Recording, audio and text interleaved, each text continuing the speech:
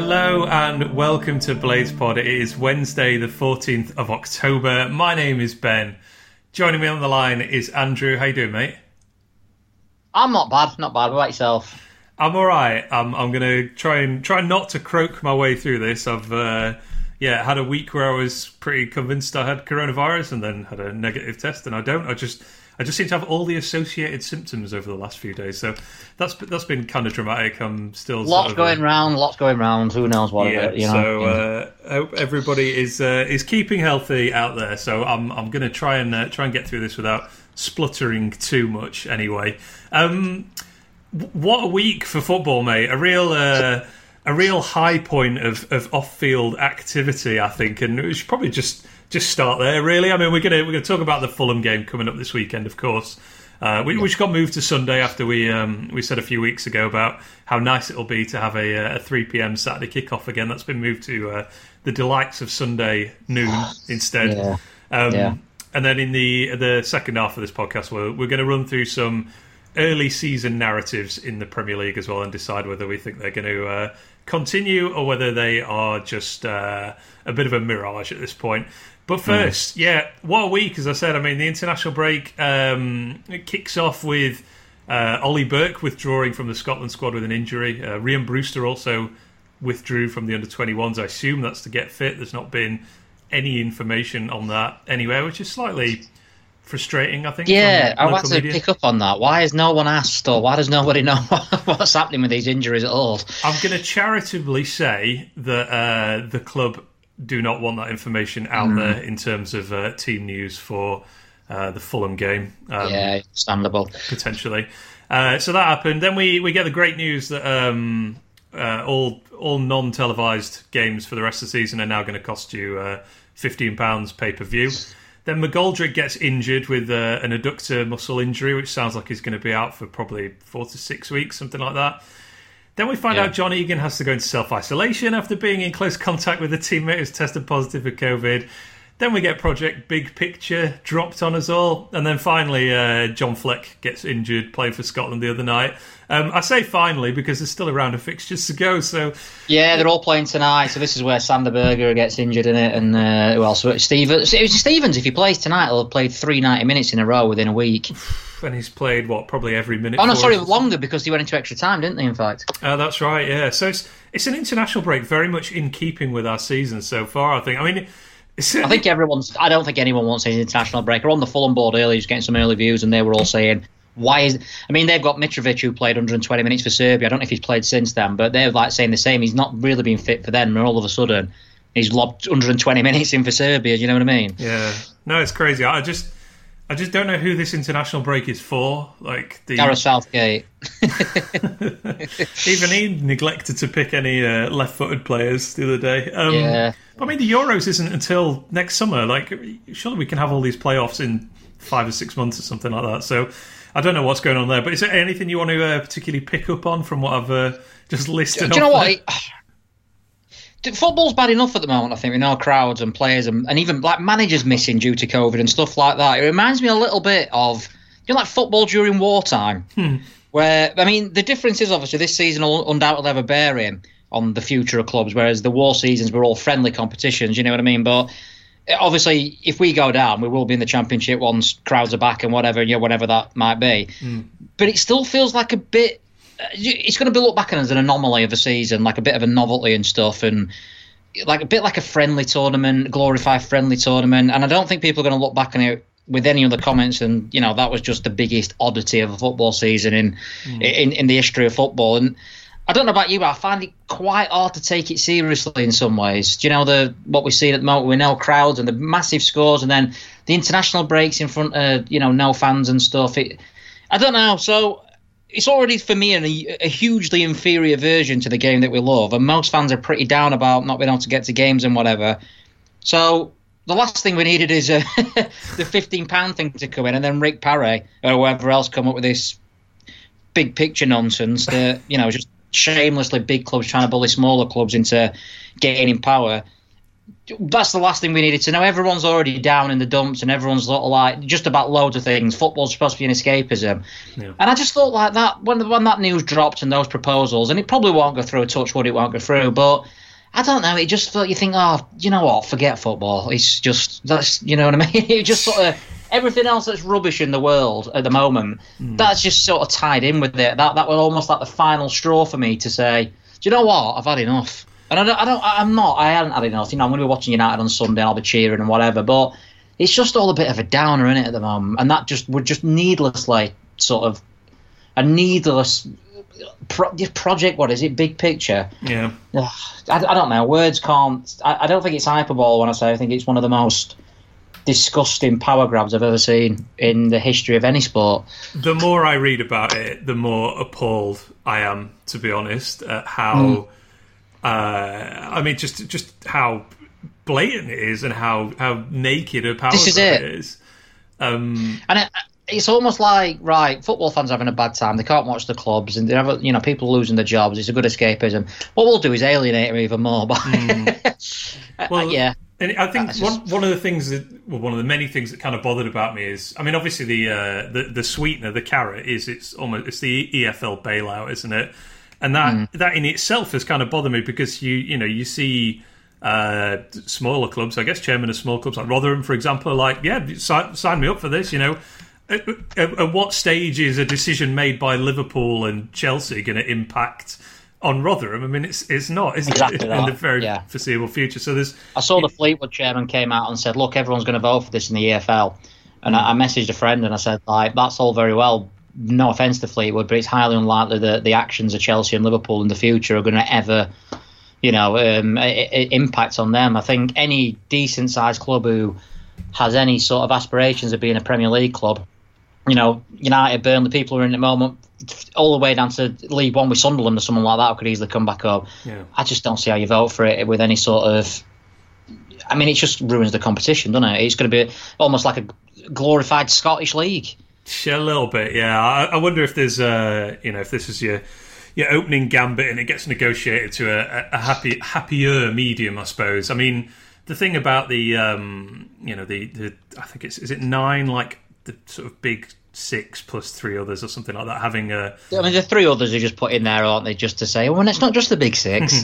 But them having voting power over approval of, like, new owners of clubs in the Premier League, that would just mean that we will... Well, you could say for better or for worse, but there would never be another Roman Abramovich, presumably. No. Man City would never be able to challenge. It'd be those top 6 clubs, and that is that, who's got a realistic chance of doing anything. Because why on earth would they approve a new billionaire owner coming in and upsetting that apple cart? But, yeah, I think Kieran Maguire is doing a great job of pulling this to pieces in terms of the actual numbers behind the size of the pie that is proposed to be distributed to EFL, and it's not as big as Rick Parry would have you believe. I think it seems like people are getting a bigger slice of a smaller pie. So yeah, I understand Rick Parry's his job is to look after these clubs. He don't want people going under and stuff, but he must realise that.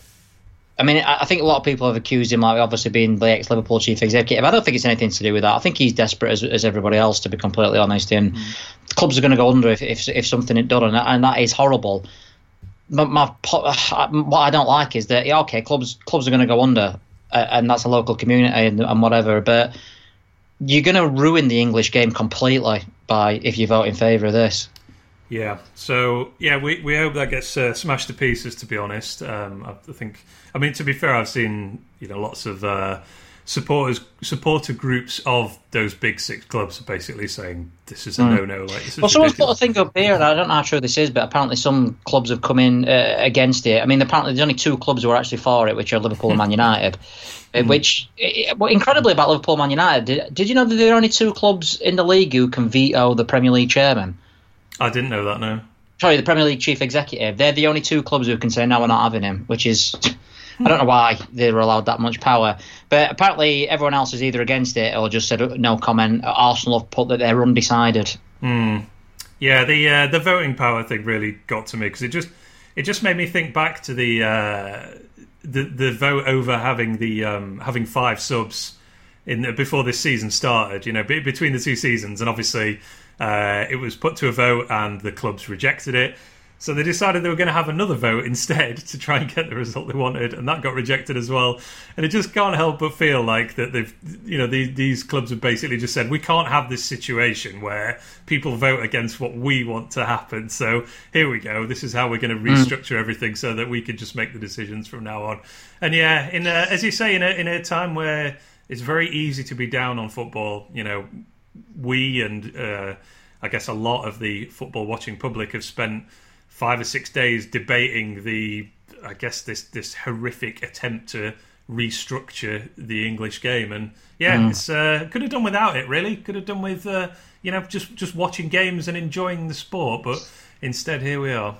So thanks, Rick Parry. Well, I've just seen a tweet from Adam Crafton, who I think is a sports journalist, for The Athletic, isn't he? Yeah. And he's put ex-FA chairman David Bernstein and David Davis to present proposal to reset football, 8-man group of sport political figures. Rick Parry's seen the plans and is impressed. So, see what happens next. But my worry is that they say, I'll tell you what then, he said they just those 9 clubs. We'll add Newcastle, Leeds, Leicester into it or whatever. Do you know what I mean? Villa and other big clubs, and they can have a say, but the rest of you just get lost.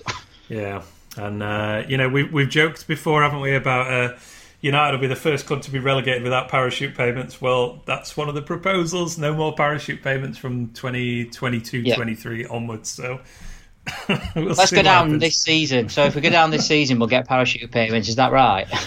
That's correct, and next season as well, but then it's phased out after that. So, deliberate relegation might be the way forward. The 15 quid thing. I just think. I understand things need to change. I think that it's ridiculous that things change by making the bigger clubs bigger and greedier and richer, and just having the gap even bigger. I think for the competition. I mean, the Premier League come out against it, and rightly so, because it's just going to completely water down their products as they see it, because it's just going to be completely uncompetitive. Yeah, and I think the amount of prize money that a team finishing like 15th gets will just be pretty negligible compared to someone. Well, it's going in aggregate placings, isn't it? That's the proposal over the last 3 seasons. So, say we finished 9th last season, we wouldn't get the money that we got for finishing 9th. It'd go on our aggregate placings over the 3 years. It's just ridiculous, because then you could never catch up, can you? No, exactly. £15 per game to watch pay-per-view Blades. How do you feel about that? I think Gary Neville summed it up quite well, where he said, how do you expect people to be happy about this when they've had the last, whatever it is, 6 months of them watching the games for free, and now all of a sudden you're trying to market it as in, oh yeah, you're doing it for your own club, and then even Sheffield United, who are not the biggest spenders by any stretch. We just spent £23 million on a striker. I don't see how you can dare plead poverty about, oh, come on, we need this £15 to help the club to... Again, it doesn't sit well for me at all. I think it's a terrible sort of decision by all the owners. I understand money needs to come into it, but like I say, for me personally, I just don't see how clubs who are spending literally millions and millions and millions and like wages and players who will never play are saying, we need this money, you need to keep the club going for £15. It's just nonsense to me. The timing was particularly hilarious, if you're of that mind, wasn't it? We had the whole let fans in campaign on the Thursday, I think, which United themselves endorsed, and I think the EFL endorsed.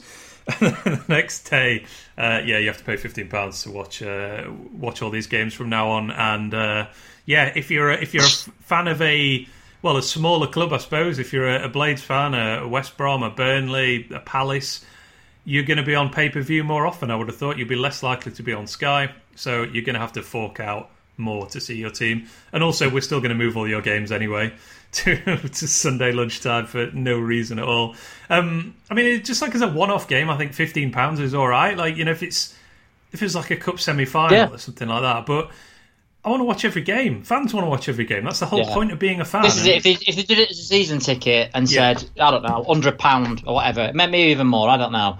I think you got more people saying, yeah, do you know what? I will be watching every game, so why not? But £15 a match, and so I saw I clicked on a Man United fan from London, which probably explains a lot. But this Man United fan were on Twitter and he was saying, yeah, but it's cheaper than going to a normal game. It's it's completely different. That's why.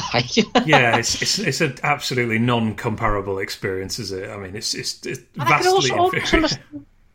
Yeah, exactly. I mean, if there were no such thing as social distancing or whatever, and you could say, right, the club are going to show it, in their lounge or whatever. You pay £15 and you have a few drinks with your mates and stuff. I could sort of see that more of an experience. But you're going to be sat at home watching a stream on your laptop for £15 a match. It's just depressing. Yeah, it's not ideal at all. So, but that's the.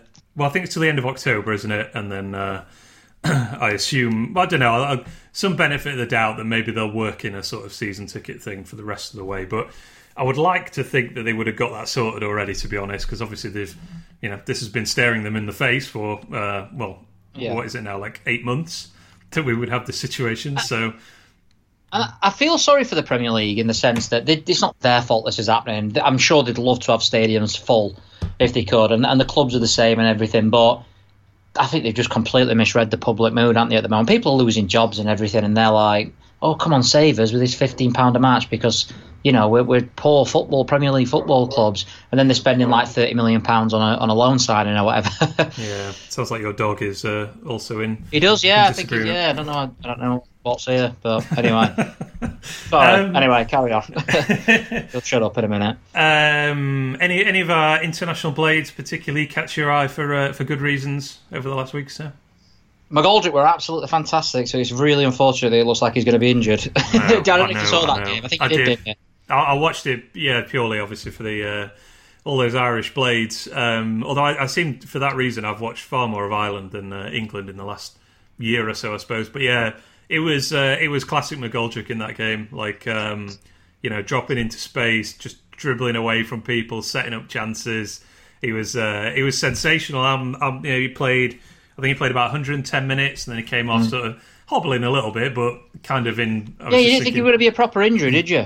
I didn't even think he was injured. I thought he's just played 100 plus minutes, sure, and I was thinking this is great for us in a sort of horrible way. The best scenario that he's played himself into some good form there. Ireland have got knocked out, so they don't have a meaningful next game to follow. It's just some more Nations League stuff or friendlies, so he can probably be rested for that. And then the news comes out he's injured. It's like, oh, great, chalk off another player who won't be available for us.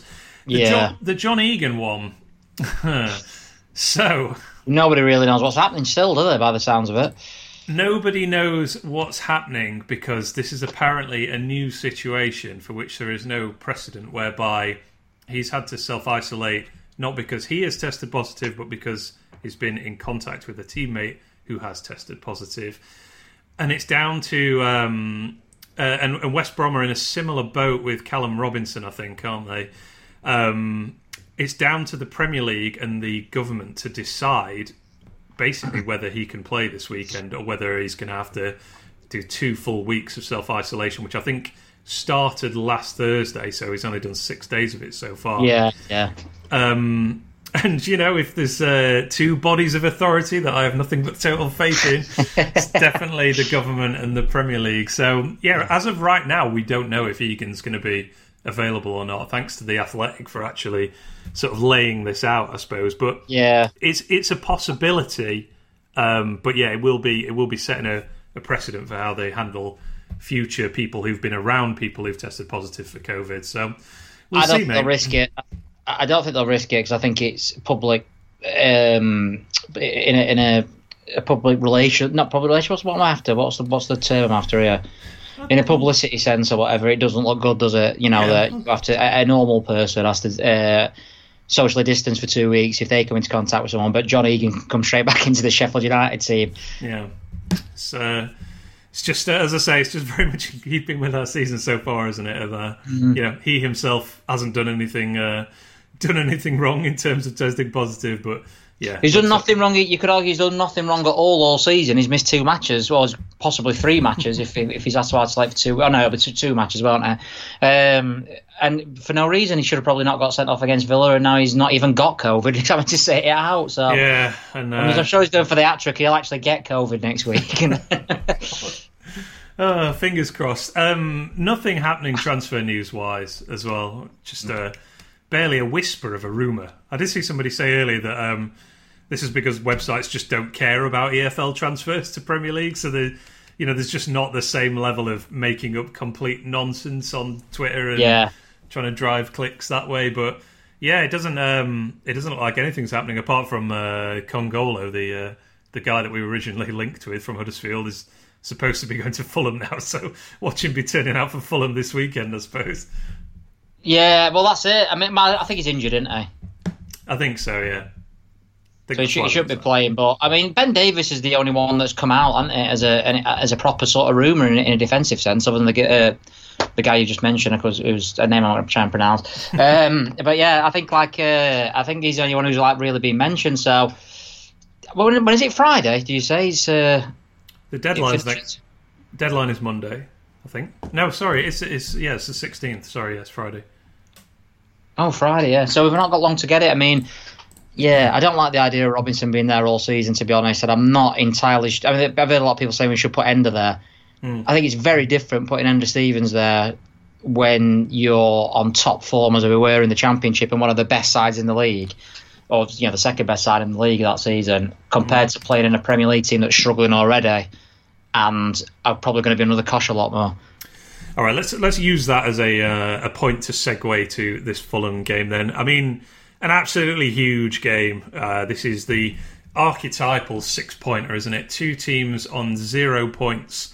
Certainly from the outside in various stages of disarray, I would say. Although having an in-depth knowledge of United, I think it's fair to say we're pretty unlucky to be on 0 points at this stage. Whereas Fulham from the outside do kind of look like they're, I don't know, sort of going down the road of repeating the mistakes from the last time in the Premier League of, like, quick, let's completely replace our first team with loads of new players and hope that this works. And yeah, it's interesting you should say that, because I've just been on the Fulham board before we did this pod to see what they're saying.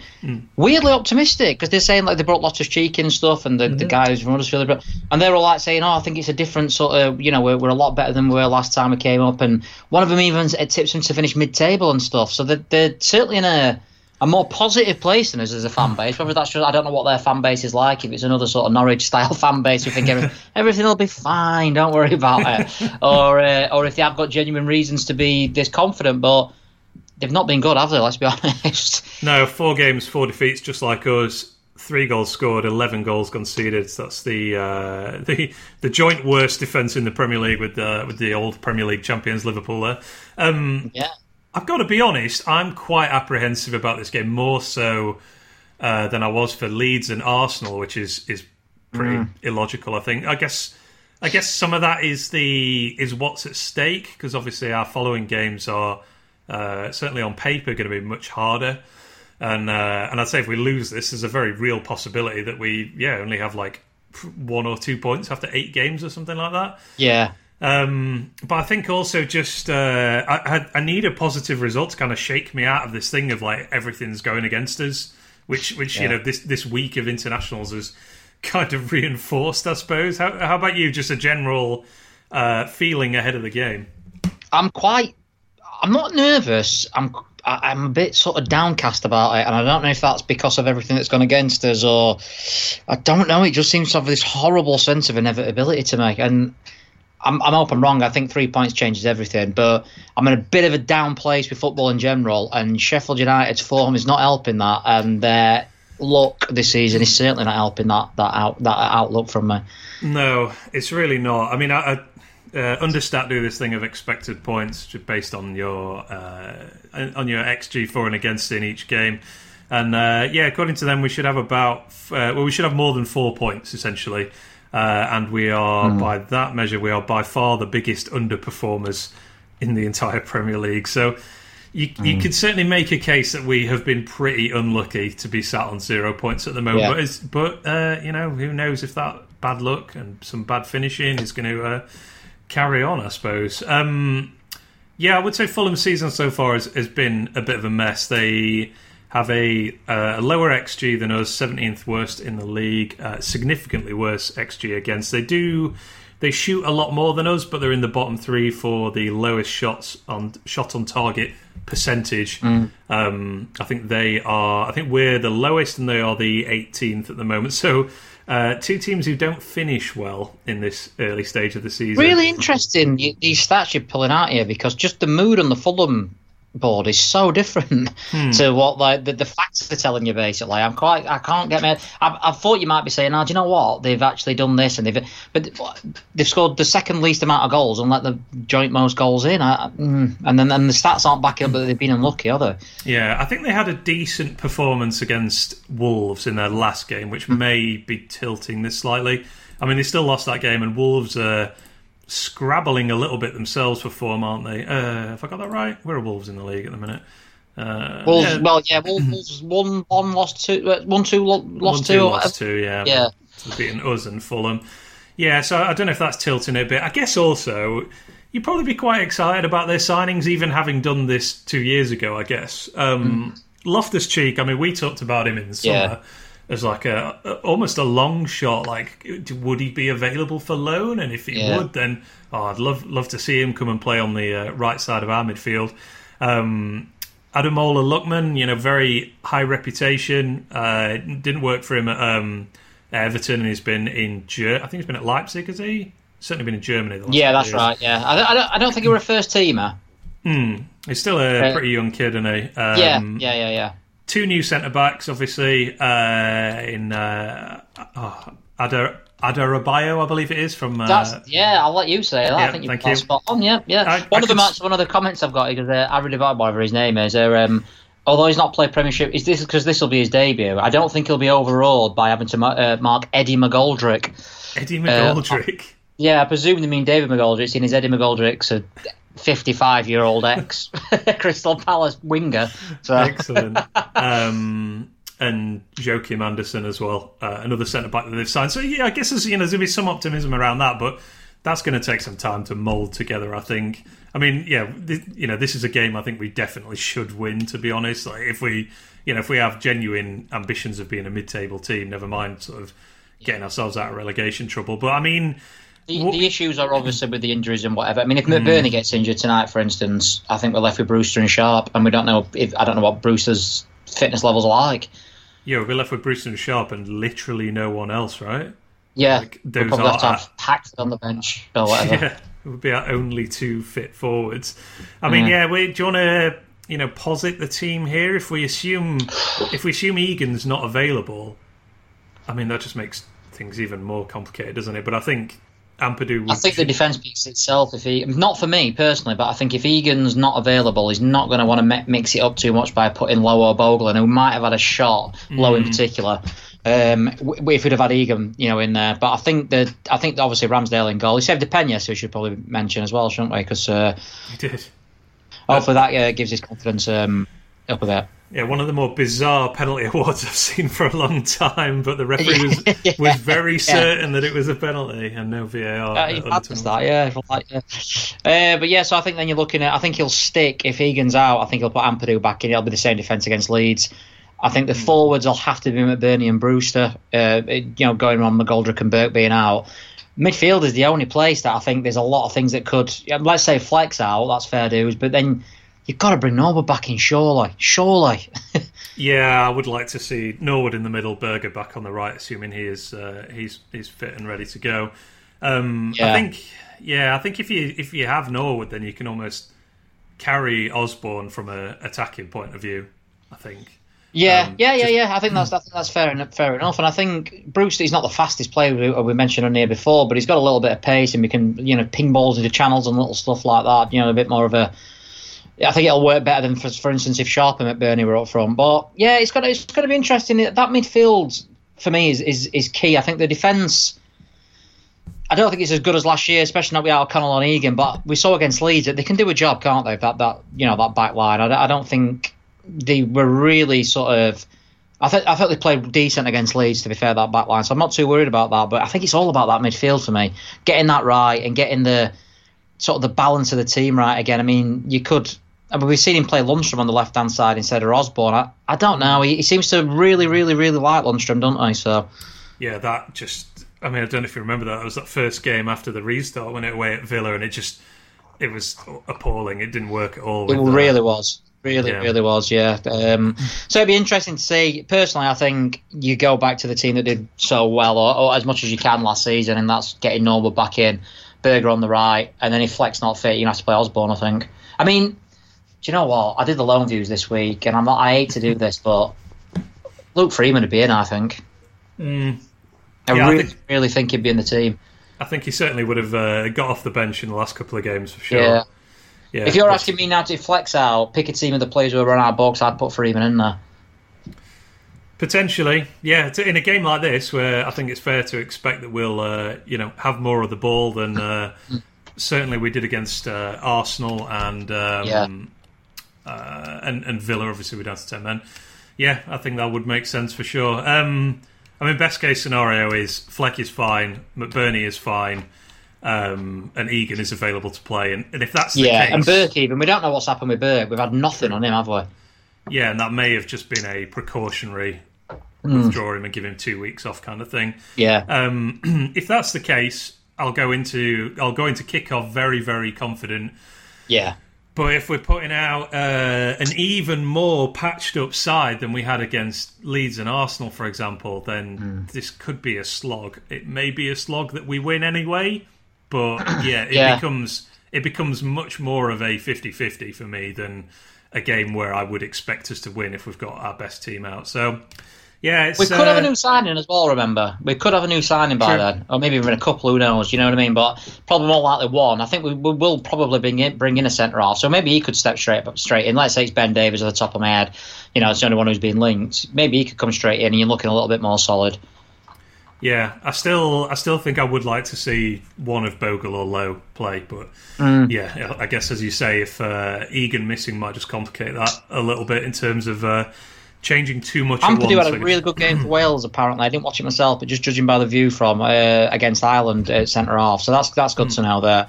I mean, he's another one. He's played like 2 games, and they've still got another game left as well. So do you know what state these players are going to come back in? Do you? I mean, playing games on a Wednesday. I thought they all finish normally on a Tuesday, internationals. It's not. It's like they've just crammed. Why 3 matches?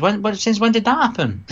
Yeah, it's a new thing for this break. But I actually thought it was being introduced for October 2021, not like 10 days after they decided it. But there we are. Actually, with Ampadu, that doesn't bother me. That I actually see that as probably a benefit in terms of him getting some more football, because obviously I don't believe he was that involved in pre-season. Did he play? No, I don't. I think you're right there. Yeah, fairly late signing for us, obviously. So that's probably right. Stevens is another one that, if he's not coming back fully fit, I've got no problems putting Lowe in there. See how he gets on.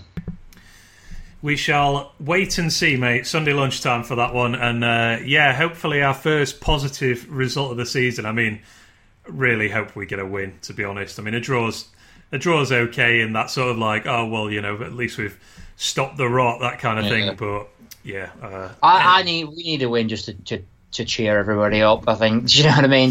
Fulham fans will be saying the same as well, but just all the news about, obviously restrictions coming and all that sort of stuff, and then the football news, which is not helping anybody, and all the worry that everyone's got at the moment. That 3 points will definitely help people, I think. So, basically, if we lose, I think Chris Wilder should be ashamed of himself. I'm joking, like that. No, but really, he should be ashamed. Yeah.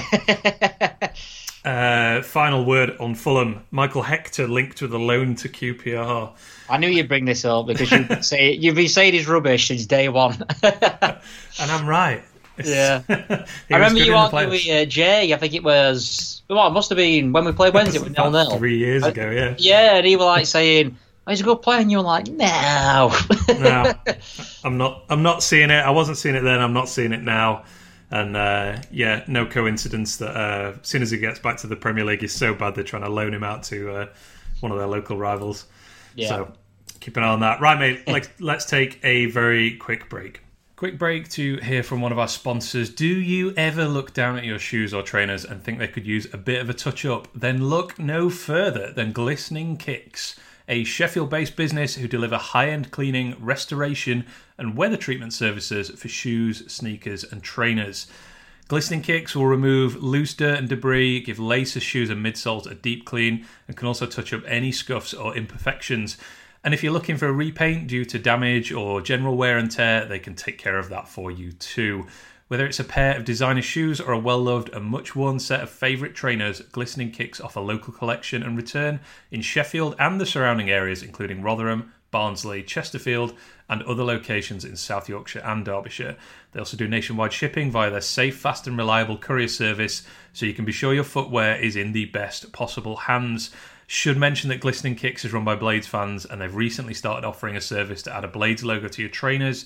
Or if you have a Wednesday fan in need of cheering up, the Wednesday logo is also available.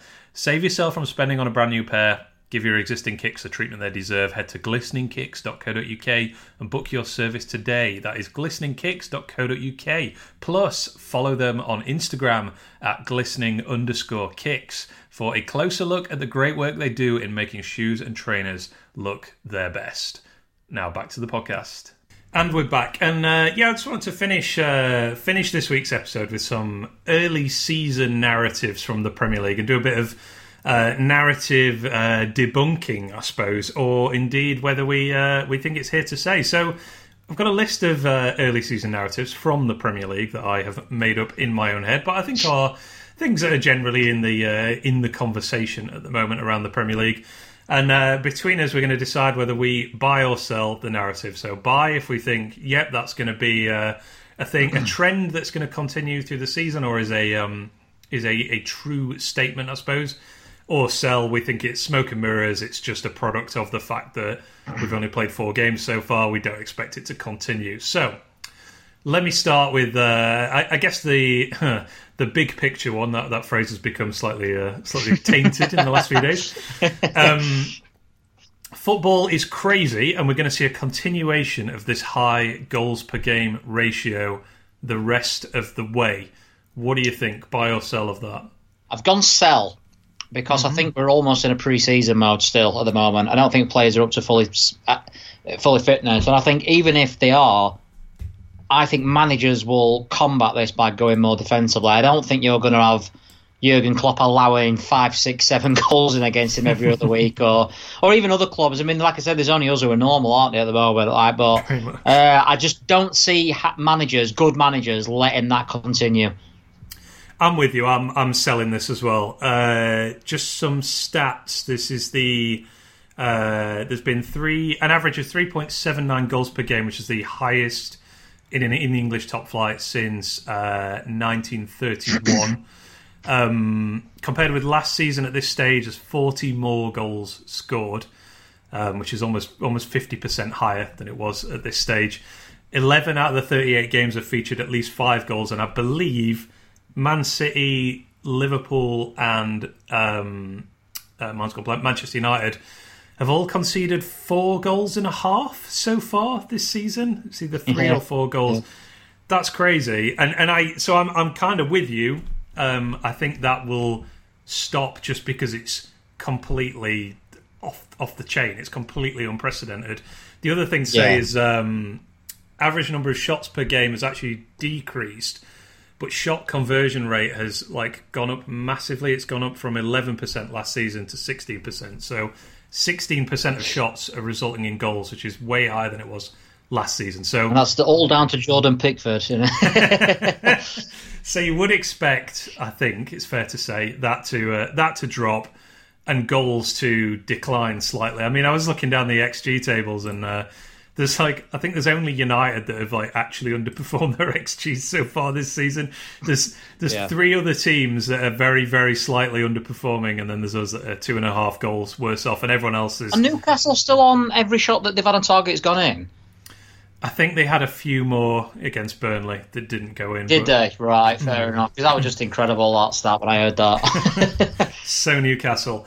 So my counter argument, I've just sort of said, all these kind of stats so far is this has never happened before, and on the basis that it's never happened before, and by such a margin, you would kind of expect that it will stop happening over a longer period of time. But this season has never happened before in terms of these conditions.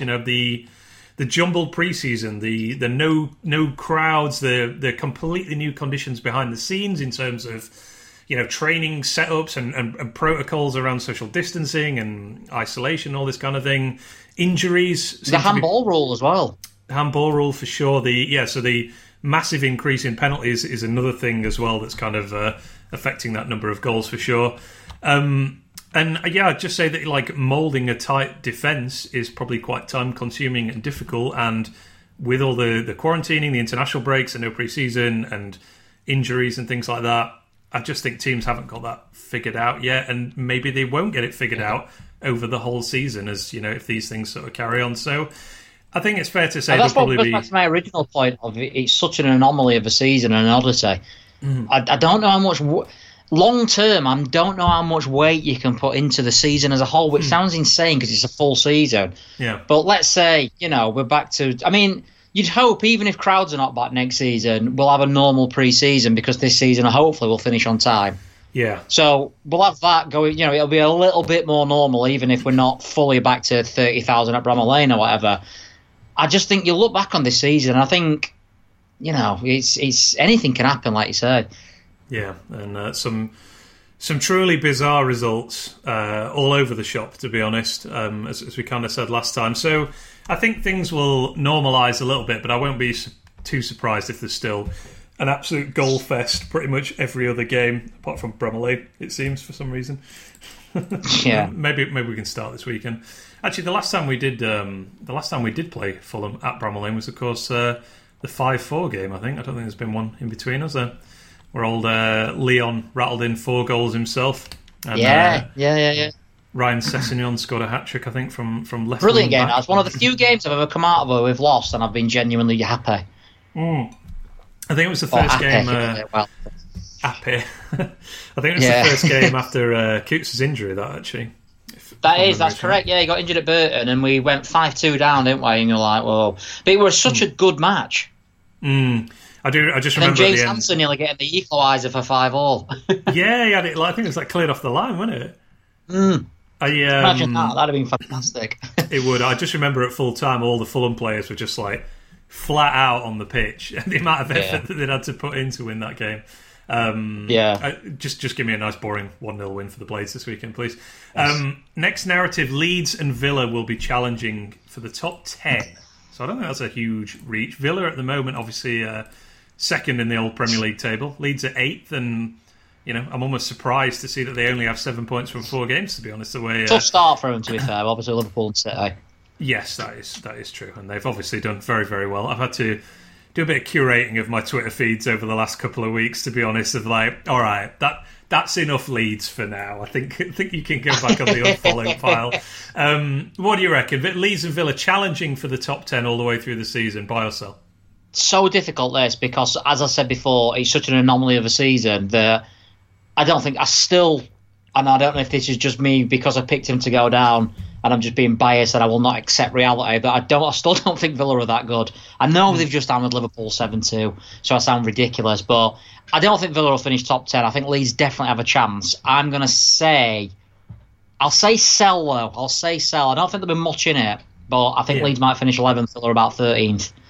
Yeah, I certainly will sell Villa, I think, challenging for the top 10. They are unsurprisingly hugely outperforming their XG at the moment, having just put 7 past Liverpool. A pretty nice start for them, really. I mean, they played us and we were down to 10 men immediately, and they played Fulham as well, who, as we just talked about, certainly at this stage of the season have a lot of issues. I think they'll finish around sort of 13th, 14th. I just think if they'll lose a couple of games, they'll go on a bit. They'll just sort of level out, not peter out, but level out what they're doing. But I think they'll stay up and take them to go around. So they made me look like an idiot anyway. Well, you caveated it with you didn't know who they were going to sign at that point, so. Yeah, cheers. Ross Barkley's moved the needle that much already. I do think Leeds have got the better chance out of the two. Yeah, absolutely agree. I mean, they.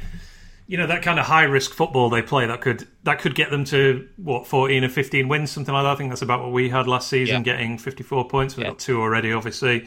Yeah, I could see it, but I do think there's not going to be many places to play for in the top 10, as we talked about before. That's the reason I've said the same, because, I mean, one of the questions coming up. Obviously, I don't want to give the game away, but obviously you've got Everton who have just become a force this season. They're definitely going to finish top 10, you'd have thought. And then you've got obviously the bigger clubs picking Tottenham, beating City away. Man U away 6-1. You know, they're not going to be mid-table this season or anything like that. So it's going to be really, really difficult. Well, let's talk about Everton next. So Everton can genuinely challenge for the top 4. What do you reckon? I'm going to say sell. Ooh, I'm going the other way on this one. So go on, give the case. I don't think Everton have played anyone that good yet. I think they've had a nice start and they've been fantastic. Don't get me wrong. Winning away at Tottenham is not easy, but that were a poor Tottenham display. And I think, as we've said, it's early days and it's early doors, and I don't know how many teams are fit. And Everton have come riding out of the blocks. As soon as you get a couple of wins, your confidence up, and you know what I mean. Again, a little bit like Villa. I don't know if they lose a couple in a row, if they sort of run out of steam a little bit. I think they'll do a lot better than last season. I won't put a Europa League place past them or anything like that. I just think Champions League. Can you get in Champions League with Pickford in goal? I'm not sure. Well, maybe they won't have him in goal anymore. They signed the Roma keeper on loan, didn't they? I completely. I'm completely with you. I had that down as a counterpoint to me buying this narrative. In that, there are games so far. They played Spurs in that first game. Spurs were absolutely abject. I mean, they were so bad that like the Mourinho question marks all resurfaced again after one single game, didn't they? And then West Brom, Palace and Brighton, who are currently 17th, 15th and 12th. 3 bottom half teams, basically. You'd expect those teams to finish bottom half as well, wouldn't you? Yeah, I'd be surprised. Spurs, sorry, the last 3, I think. Yeah. But to be fair, they've absolutely butchered pretty much all of those teams. That is true. You know, they've scored 12 goals, plus 7 goal difference. Obviously, won all 4 games. I do think they can challenge this season. I'm impressed by how well it's come together. James Rodriguez has absolutely hit the ground running, or I guess strolling to an extent. I don't think he has to run. He has 3 goals. Don't get me wrong. I think they've been the most impressive team this season. I really do. I think I've really enjoyed watching them actually. It's just whether it can carry on. That's it. Yeah, and I'm thinking, can Calvert-Lewin carry on this ridiculous goal spree as well? Has he got 15 or something already? He's certainly got a lot. Yeah, I think he's got 2 hat-tricks in consecutive games or something, didn't he? And you just wonder if his goals dry up and stuff. You know, I mean, I don't know how long they can keep it going for, but you know, I hope they do. But I've got nothing against them, and they were a bit arrogant on the View from. But it's nice to see another team sort of challenge. Yeah. Rodriguez has just slotted in as like this super creative player already. I think it's just behind Salah and De Bruyne for the number of shots created so far. Richarlison's started the season really well. I mean, Calvert-Lewin, as you mentioned, I think that will carry on. Him as a goal scorer. I mean, the last couple of years, he's just really upped his numbers in terms of getting into the right positions more and actually finishing them off. And he looks an absolute. Just an absolute superstar at the moment up front, and we'll actually get to him in a bit more detail later. But I can see Everton challenging for the top 4. I'm not saying they definitely will, but I think they're in good shape at the moment, particularly if they leave Pickford out, as you say. I mean, obviously they have Ancelotti as manager as well. He's a very good manager, and certainly a better manager than a team like another team that we're going to mention. We'll mention them next, actually, and that is Manchester United. Okay, this narrative. Manchester United's best case scenario is another season like last year, where they recover from a terrible half a season, really, to nip into a Champions League place. Do you think that's their best case scenario this season? I'm buying that. I think, I do. I mean, I did say at the end of last season, when they were on this run last season, I said, well, you know, it's all right, it's end of the season, and so they're picking up results and stuff. What I did say at the time was, will it be the same when crowds come back? Well, it's nothing to do with the crowds coming back. I just think that they went on a good run and now they're looking really, really average by their standards again. Yeah, and a lot of that good run was against very, very beatable opponents, wasn't it? They had a lovely sort of 7-game stretch. Yeah, who were very beatable at that point coming out of lockdown for sure. I'm buying this as well. I think all the problems they had last season are still there. All the ones that were kind of masked by Bruno Fernandes's immediate impact there. And that's kind of dried up a little bit. They've only played 3 games so far, haven't they? And Well, I actually don't think the red card against Spurs, it sounds stupid, but impacted them that much because they were already getting pulled apart before that happened. Didn't happen that Aaron Maguire's pile driving his own players in their own area as well. So. Yeah, I felt this last season about them that they were just kind of a mess with really good attacking players, and they sort of doubled down on that with Fernandes signing. Solskjaer is not a good manager at all, I don't think. I mean, there's it's ridiculous. He's there. You fit on it there. They were a mess with the good attacking players.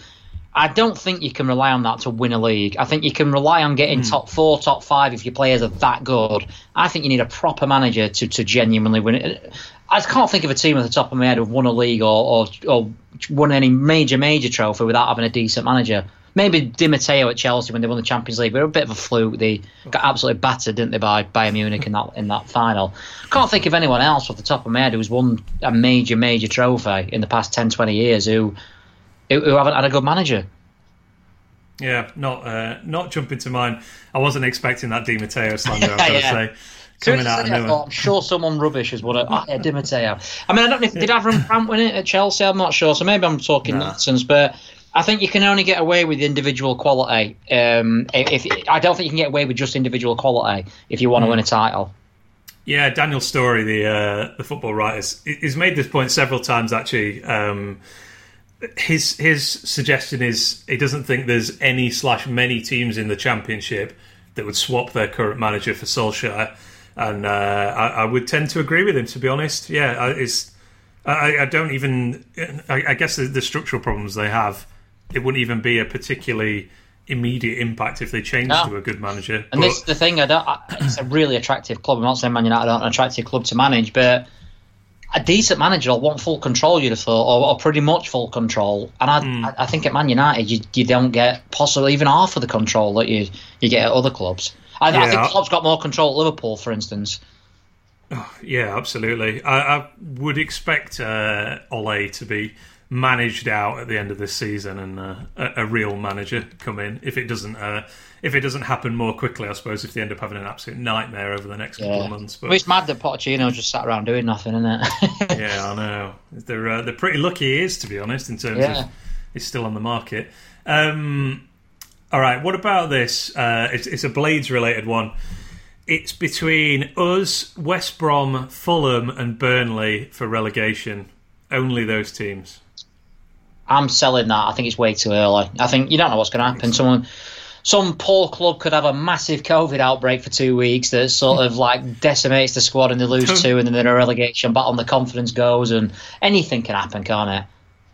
Yeah, I think there's a wild card team, if you like, that we've not seen yet that will drop. And there always is. There's always someone who starts well and then they sort of hang it. Crystal Palace last year were mid-table all season. Then they just drop like a stone and they've got enough points early on to be fine and stuff. You even look at sort of Watford last season where they were bottom, that's it, you're gone, see you later, you've lost 20 games in a row, whatever. 10 games later, they're out of the relegation places. All right, they went back in, but that would be due to their own stupidity of sacking Pearson mainly. But yeah, they went back in it again. But it's way too early, especially with how bizarre the league is. And like I said, there's going to be players missing. You'd have thought all season and stuff with COVID. Managers could be missing and stuff like that. All these little things, and we've seen ourselves. It takes a runner a few games. We were on cloud 9 last season. We were lost a couple of games in a row, and all of a sudden it's a crisis. Yeah, I'll be stunned if 2 of the 3 relegated teams aren't the ones I just listed, I think, at this point. But I think there is definitely scope for someone else to slip down here. So after 5 games last season, I mean, we haven't even played. Not all the leagues played 4 yet, but this is just the point I picked it up at. 5 games last season. Bournemouth were 9th; they went down. Norwich were 13th; they obviously went down. Wolves and Newcastle were both in the bottom 3. Wolves obviously finished 7th, I believe, and Newcastle comfortably mid-table. The year before that, Fulham were 15th. They went down the year before that. West Brom were 10th. Stoke were 13th. Swansea were 14th. Palace were actually bottom with 0 points after 5 games that season and comfortably stayed up, of course. So, our fans are saying this. Sorry, I've heard a lot of our fans saying, Southampton and West Ham are already 6 points in front of us. I don't know if anyone can remember last season when we were about 5,000 points in front of people, and every time we lost the game, everyone was saying, "That's it. They're catching us up down at the bottom." You know what I mean? It's down to I just think you've got to have it both ways. Yeah. Yeah, that's it. I think, we're 7 points off Newcastle, for instance. You think, well, that's quite a lot, 7 points. It's not, though, after 4 games. We beat Fulham, Newcastle lose Saturday. Then we beat Newcastle whenever we play them, 1 point off them, straight off. It's still in our hands to finish above Newcastle, for instance, if you know what I mean. Yeah. Seeing as I picked them to go down, I hope we can finish many points above Newcastle, because I do think they still have the potential to come sliding down the league for sure. All right, couple of quick ones to quickly finish off then. You put this one forward. Dominic Calvert-Lewin is the best English striker in the league. Tough one. I'm going to sell on this, but only because Kane has had such a brilliant start to the season. He has 3 goals and 6 assists already, and the highest expected assist in the league by almost a full goal. I guess your counter argument is that you want your striker to score goals, and Calvert-Lewin has got 6 in 4 league games, and obviously plenty more in his non-league games as well, if you like cups and internationals. But yeah, what do you think? I'm going to sell because I think Kane is a better player still, and I think, as you said, he's had a good start himself. I think though Kane has not had a good full season for at least 2 seasons now. If we're still talking like this, say Kane goes off the boil like he has done in previous seasons, in the previous 2 seasons, and by December Calvert-Lewin's still banging him in, I think you've got to say Calvert-Lewin's your number 1 striker for England. It's certainly the situation where it's less of a worry if Kane has his inevitable end of season burnout. No, the way that Calvert-Lewin is playing, I'd love to believe we could play both of them, but we seem stuck on a certain formation at the minute. I don't understand Southgate. That's another person who's not helping my football, my downbeating football. I know they won, and what a manager he is. He beat a half a Belgium team, and but why is he picking so many right backs? It's just an obsession with right backs. It's very bizarre. We said last time about he can't pick Pickford with a straight face, but there he is starting against the number 1 team in the world. Pickford and Dyer, but what a challenge that was for the penalty, by the way. Eric Dyer. I do remember Dyer being good for England, but it was like 4 years ago, and it was as a defensive midfielder, and we seem to be still trying to make it work in central defence, and it's really not, is it? If you're going to play 3 at the back, I mean, like I said to you, didn't I think it takes you Wilder's nightmare, that England team. You had Maguire on the left hand side of defence, and Trippier at left wing back. That's 2 right footed players on the left hand side. Wilder, I bet he were up all night thinking about that. Yeah, indeed. All right, final one. Arsenal have finally got it together. What are you doing? Sell.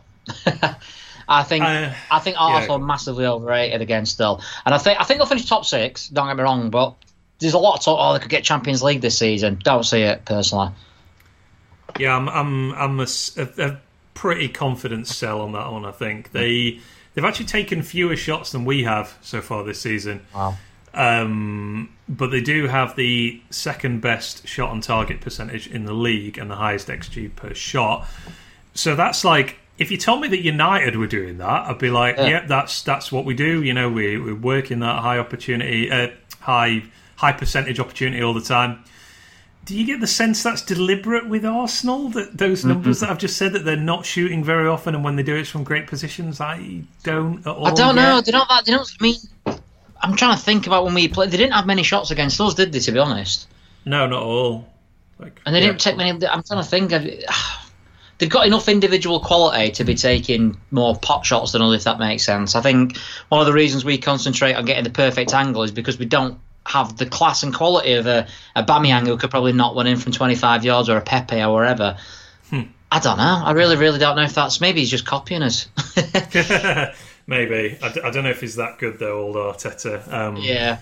Yeah, I don't know. I just think they're going to have a similar season to last year, to be honest, and finish sort of... Yeah, 6 to 8 so probably seems about the right range. Certainly at this stage, I don't have any sense of them getting it together. And I know a load of Arsenal fans who were pretty grumpy after their game with us, to be honest, even though they won, and they're currently sat 4th in the league with the joint second highest number of points after 4 games. So, yeah, I'm going to go with a sell on getting it together just yet for sure. You did also suggest the narrative of Frank Lampard is a joke, but I don't really have much to say about that, to be honest. Yeah, I think we'll see. Big season for Frank Lampard. This, I think. I mean, although it's early days, not oddly, setting the world alight, is it? It should be make or break for him, really. I think as a manager. I mean, if they have a bad season and finish like outside the top 6 or 7, then in theory that would set his club managerial career back ages. He's going to be the next England manager, don't you? Just to put that on record. Southgate's gone. Who we got? Lampard. Just write it down. I do think Lampard's achieved far, far more as a manager than Southgate did, who got Middlesbrough relegated and then managed to get the England job. At least Lampard got Derby in the playoffs. Yeah, although with a team that was in the playoffs the previous season. That's true, yeah. Borrowing a load of internationals as well from the Premier League. Probably, if he gets the England job, he'll just repeat what Southgate's done. Nice, I like it a lot. Right, mate, let's finish there. I managed to just about get through this without croaking too Round of much. applause. Thanks, man. Appreciate it. Yeah, everybody's got the violins out, but it's okay. It's just a bug, according to that test. So, and I do feel a lot better now, and can talk more clearly. So that's very helpful indeed. I can't catch it over Skype, so we're all right. Don't worry about it. You don't need to self-isolate after this. Well, not from that anyway. Yeah, so I guess we will be back early next week where we'll hopefully be talking about our first win of the season. I feel like I said that a few times, but this is useful to get my head back into the game quite literally because, it's almost been a case of like just covering my eyes and putting my fingers in my ears with football over the last, I was going to say the last 4 or 5 weeks, but specifically mean over the last few days, I think. It's just like, this is the thing for me. I think this is so far, this has been the most depressing season I've ever had as a United fan. And it's not as bad as the Atkins days in terms of football and stuff. But with everything else going, you can't even go and all this and that's nobody's fault. It's just, I'm not going to get downbeat about and say, why can't we go to the match? You know what I mean? And stuff. Obviously, bigger things at play. But as a football fan, it's a bad time to be a football fan, a proper football fan. And then you've got all these ridiculous things flying around with a £15 and then you called it something else, didn't you? Project Big Picture, which I'll not repeat. And I think that every time you turn on the news about football, you're thinking, a bit of escapism, and it's just something ridiculous like, we've decided there's only going to be 6 teams next season in the Premier League. And everyone else is going to have to close their grounds forever immediately. Apparently 6 championship clubs, by the way, I was mentioning this earlier, this has come out this morning, have said that if they don't get a bailout, they will have to, they'll go into administration. Yeah, that's not... to be honest, I'm surprised it's that low an amount of teams. That means Wednesday's going to be all right, because they'll all get minus 12. Very good point. Right, let's hope for Rhian Brewster fit and firing on his debut. That's something to look forward to. Let's hope that Fleck is fine, that Egan is... that for once we get a positive guinea pig outcome with a ruling from the Premier League. But not a positive result by Egan. Yes, very good. Let's hope McGoldrick isn't that injured after all. But most of all, let us hope that the Blades get a bit of a fortuitous bounce for once and also put in a performance worthy of winning the first game of the season. Right, mate, anything you want to plug? You mentioned a loan roundup there. Yeah, I did a loan round. I've been quite busy actually. We've got everyone on an international break. I wish I'd never started doing them in a way now. I've done at least a view for every player who's been on an international break. Couldn't get one friend of Stevens in the last game because the only comment I could find was he put a good cross in. And I thought it's not really worth a full post that. So, but yeah, I mean, hopefully I'm not doing any tonight because I would like it if none of our players play. To be honest, tonight. Yeah, that would be delightful. I think Berger's played every minute so far, hasn't he? One of which went to extra time. So, so hopefully, I've got nothing to promote from today because I would love it if we don't have any players playing. But if we do, if Ampadu plays or whoever, Berger, McBurney, I'll be trying to get some superb translations from the Norway guys, by the way. I don't know if you saw that post. I saw a few.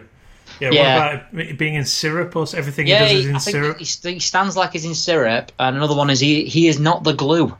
So, I don't know what it means. Sticky metaphors from the Norwegians. I don't know what it means. I just translate it, and that's it. I Google Translate, and that's all I'll do. What's how did old McBurney get on for Scotland this week? You don't want to know that. Someone had a go at me, I see, United fan on S2, saying that I were spreading negative vibes around because of what Scotland fans were saying at McBurney, but don't shoot the messenger.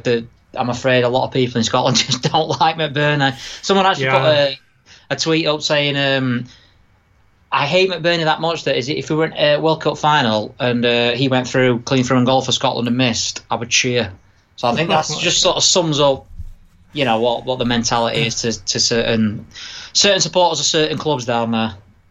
Unbelievable. Well, yeah, hopefully he doesn't... I hope everybody doesn't get injured tonight is the main thing, but if they wanted to not play him, that would be quite nice tonight. And then McBurney... I want to do a review from McBurney when he gets like an hat-trick or something for Scotland, which is unlikely given how Scotland play, but... Yeah, it might be waiting a while, I think. Yeah. But, McBurney and Brewster starting on Sunday. That's what I want to see. And, let's go. Time to kickstart our season, mate, and put all this negativity behind us, I think. And one day I want to all be upbeat. You're over your cough. We're all back. We've got a vaccine and everything by Monday. Otherwise, I'll be disappointed. Yeah, it's a big build-up, but we will see what the weekend brings us, I suppose. Thanks very much as always, mate. People can check out all those views, obviously, from roysviewfrom.com and at Panchera on Twitter. And I am, of course, at BladesPod on Twitter as well. Thanks for your time, mate. I really appreciate it, as always. And I'll talk to you soon. Yeah, cheers, mate. Thank you. Thanks to Andrew. Thanks, as always, to you for downloading and listening as well. And finally, thank you to another of our sponsors at BladesPod, and that is Beer 52. As you know, the start of the new football season is here. And what better way to celebrate and watch the match than with some of the best beer on the planet? Beer 52 have the perfect beer for any occasion, and they are offering 8 free craft beers sourced and curated from the best breweries around the world. All you need to do is go to beer52.com/bladespod, cover just the $5.95 for the postage, and they will send you a case of 8 free beers. Beer 52 is the world's most popular craft beer discovery club. Over 150,000 members that they send a brand new case to every single month. Each month's case has a different theme, and as an independent British company, Beer 52 are passionate about the UK craft beer scene, which they continue to support during this difficult period. If dark beer is not your thing, you can simply choose a light option, plus your case will come with the award-winning beer magazine Ferment and a tasty snack. Don't worry though, if you do change your mind, you can pause or cancel your account at any time. Just go to beer52.com/bladespod to get your first case of 8 beers for $5.95. That's the word beer, then the numbers 52.com/bladespod.